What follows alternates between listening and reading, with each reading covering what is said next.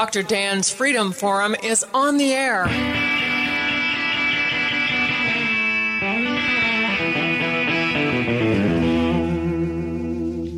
Never send to know for whom the bell tolls. It tolls for thee. Dr. Dan's Freedom Forum is a call to arms for those American patriots who, in the tradition of our founding fathers, will stand up now to defend the Constitution and the liberties that it guarantees to each citizen, to each of us.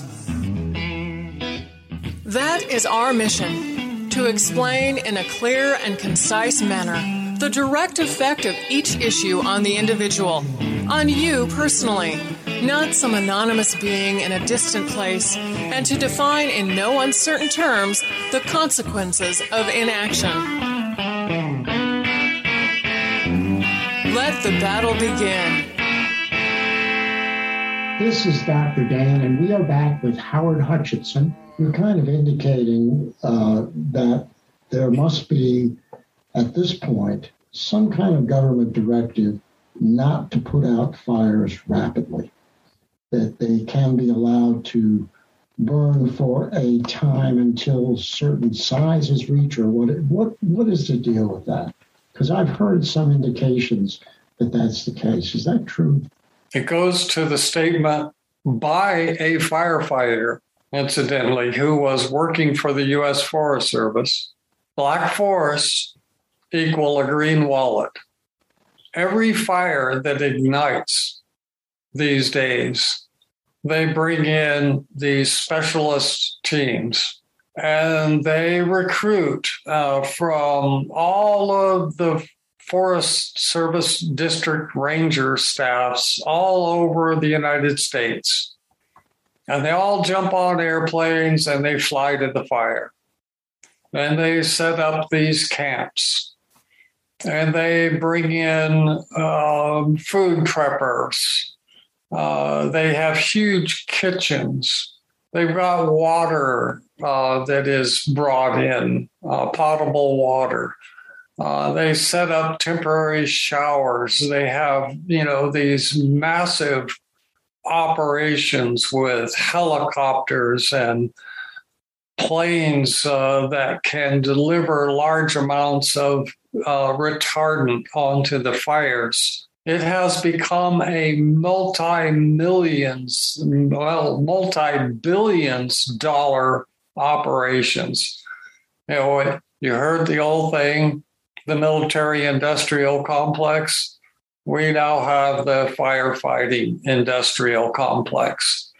And when a district ranger or the archaeologist on a district staff gets called to a fire, they get paid hazardous duty, which is sometimes 2-3 times their normal base rate.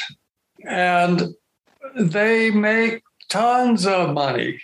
The seasonal firefighters, when many of them are done, fly down to Chile for the ski season. So it's, to me, I look at it as being a scam on a grand scale. And they say, oh, well, we can manage these fires. Controlled burns are good.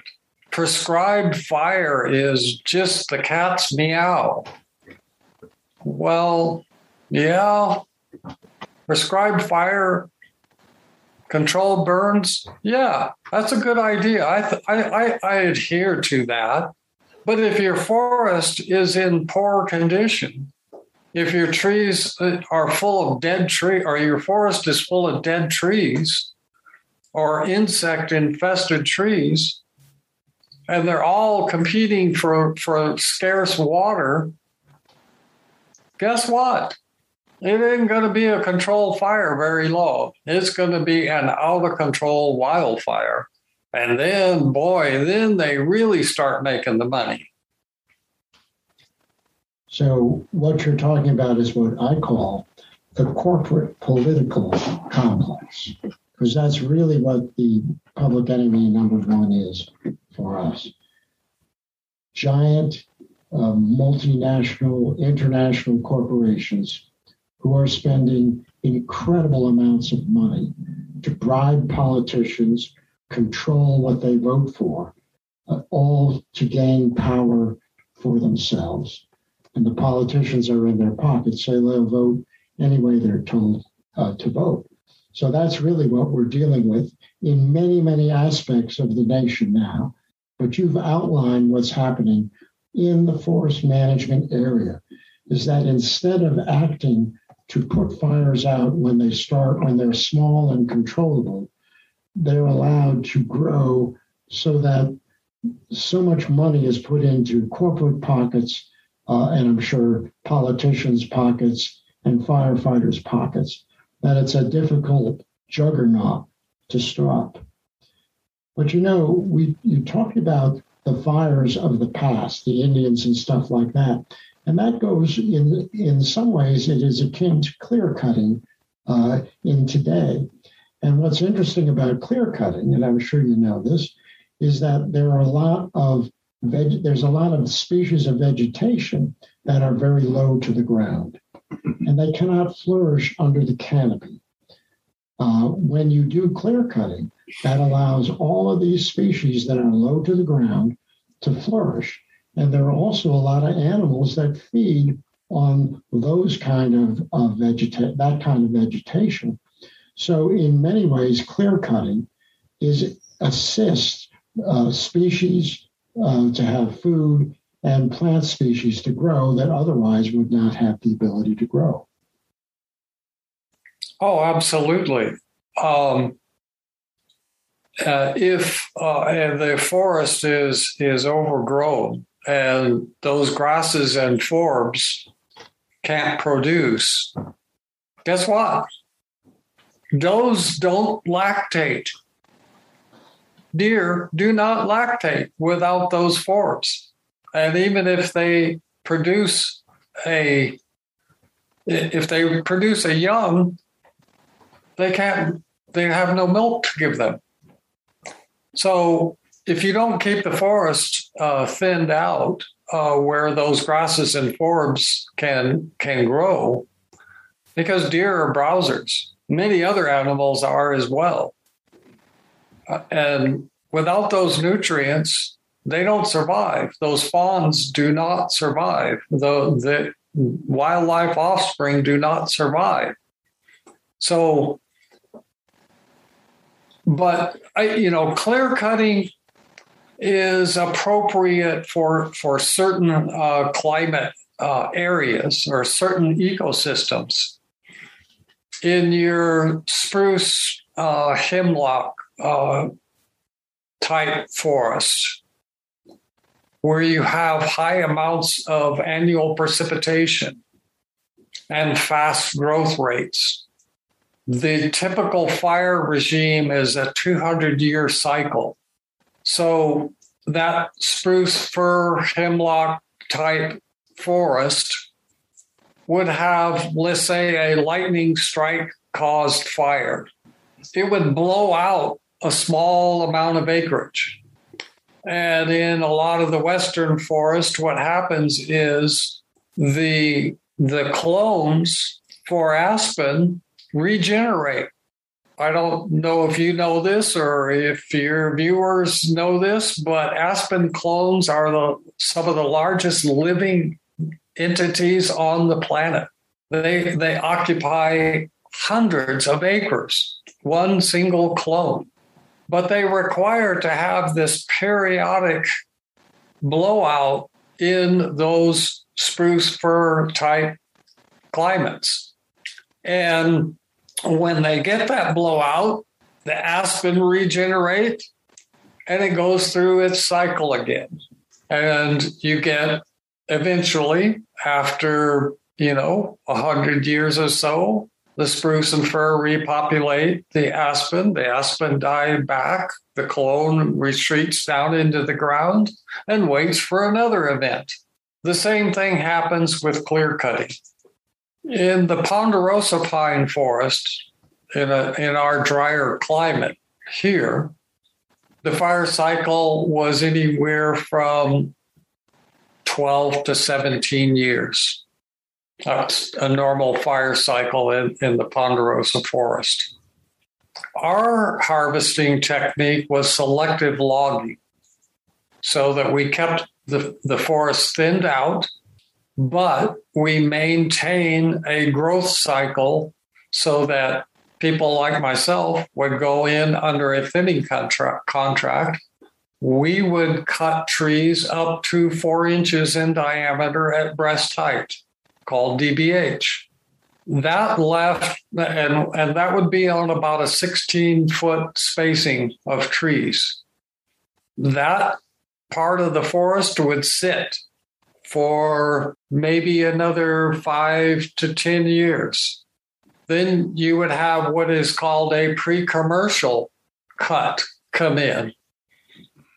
And those people would thin up to like 14, 16-inch diameter trees, usually around 14, 13, 12. Those would go to a pulp mill. Then a cycle, another 10-year cycle, you would come in for the large tree harvest, leaving the seed trees so that the forest would regenerate naturally. The grasses, when you got all of this thinning done, the grasses come back, the forbs come back. It was truly a magnificent thing to see. And not only that, but you had the timber harvesters going in and building haul roads, timber harvest roads into the forest. So if there was a fire, you had a fire line that you could make a stand on. You could bring in equipment. You could bring in firefighters. You could have a landing zone for a heli-attack crew. So, or smoke jumpers. It's so changed now. Like I said, it's hard to walk through the forest at this time when you used to be able to run a horse at full gallop through the forest. You know, I've seen some of those pictures of the western forest. There's a famous one with the trees really far apart. There's a guy, a cowboy on horseback, standing next to him, and you could see how easy it would have been for him to gallop through those trees. Then someone took a picture of the exact same area now.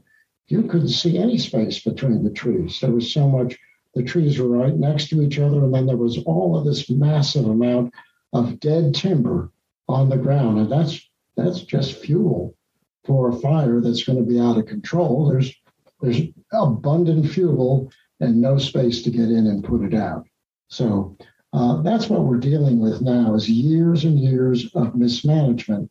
And actually, you know that it's purposeful, because there are a variety of reasons why the government does not want good forest management. And I think we should talk about them. I was in a meeting here a year before last. We were going through what's called the forest plan changes. And so we were having technical committee meetings with the Forest Service and other interested parties. And one of the environmentalists on the panel, we were talking about the need to get back to thinning and tree harvesting. He made the statement, and I about fell out of my chair. I knew he had the potential to make the statement, but he made the statement that, well, as long as nobody makes a profit off of the thinning and the tree harvesting, I'm all for it. And I thought, you idiot. Who's going to pay for it?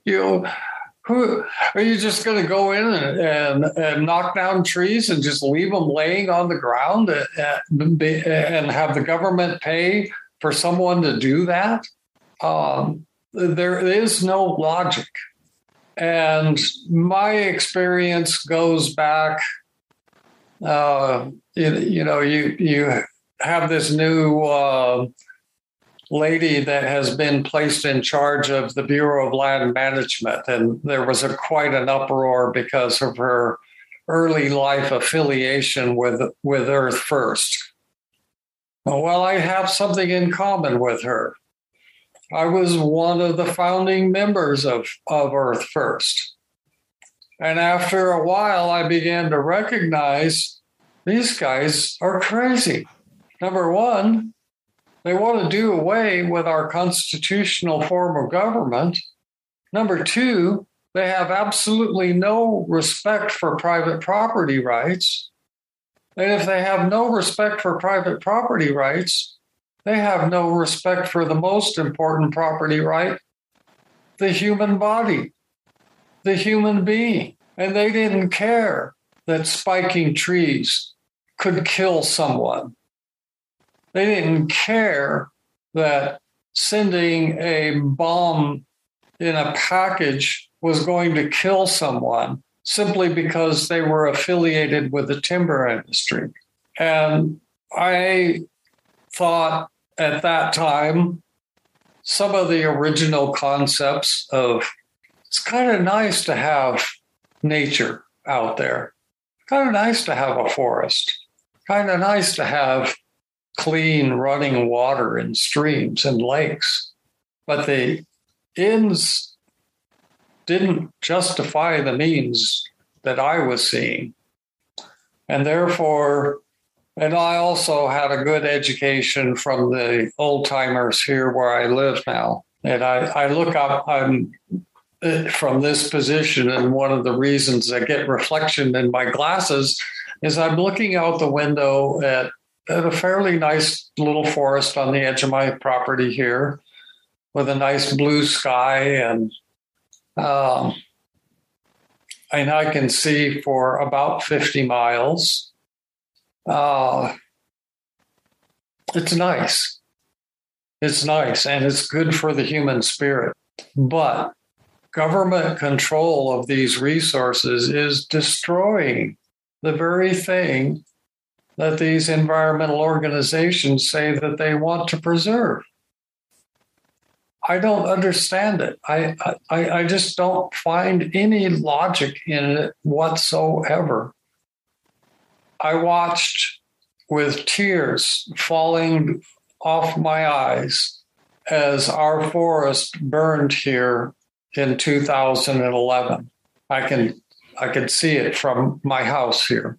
The fire was burning so hot that on a moonless night in the dark, the fire was casting my friends and myself's casting shadows on the ground. And this fire is 20 miles away.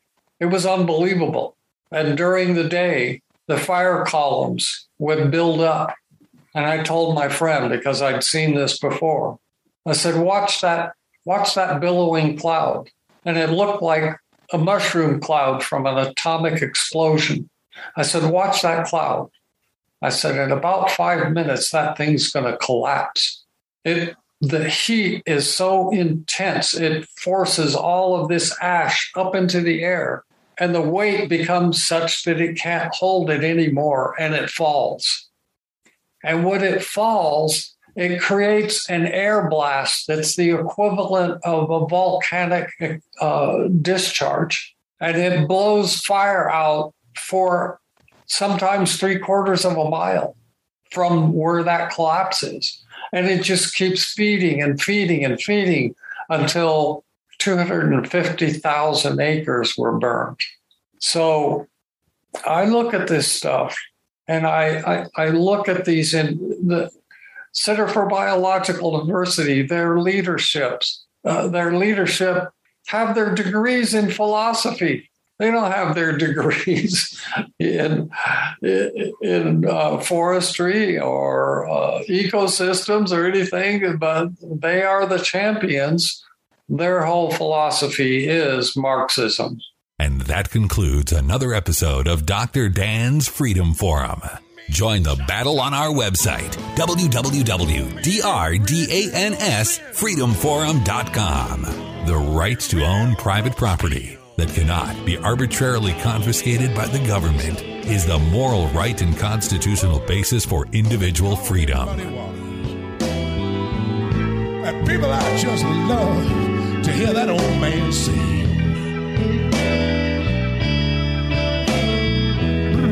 Wait. Yeah, when I play the Hoochie Coochie Man, I get joy in everything. Everything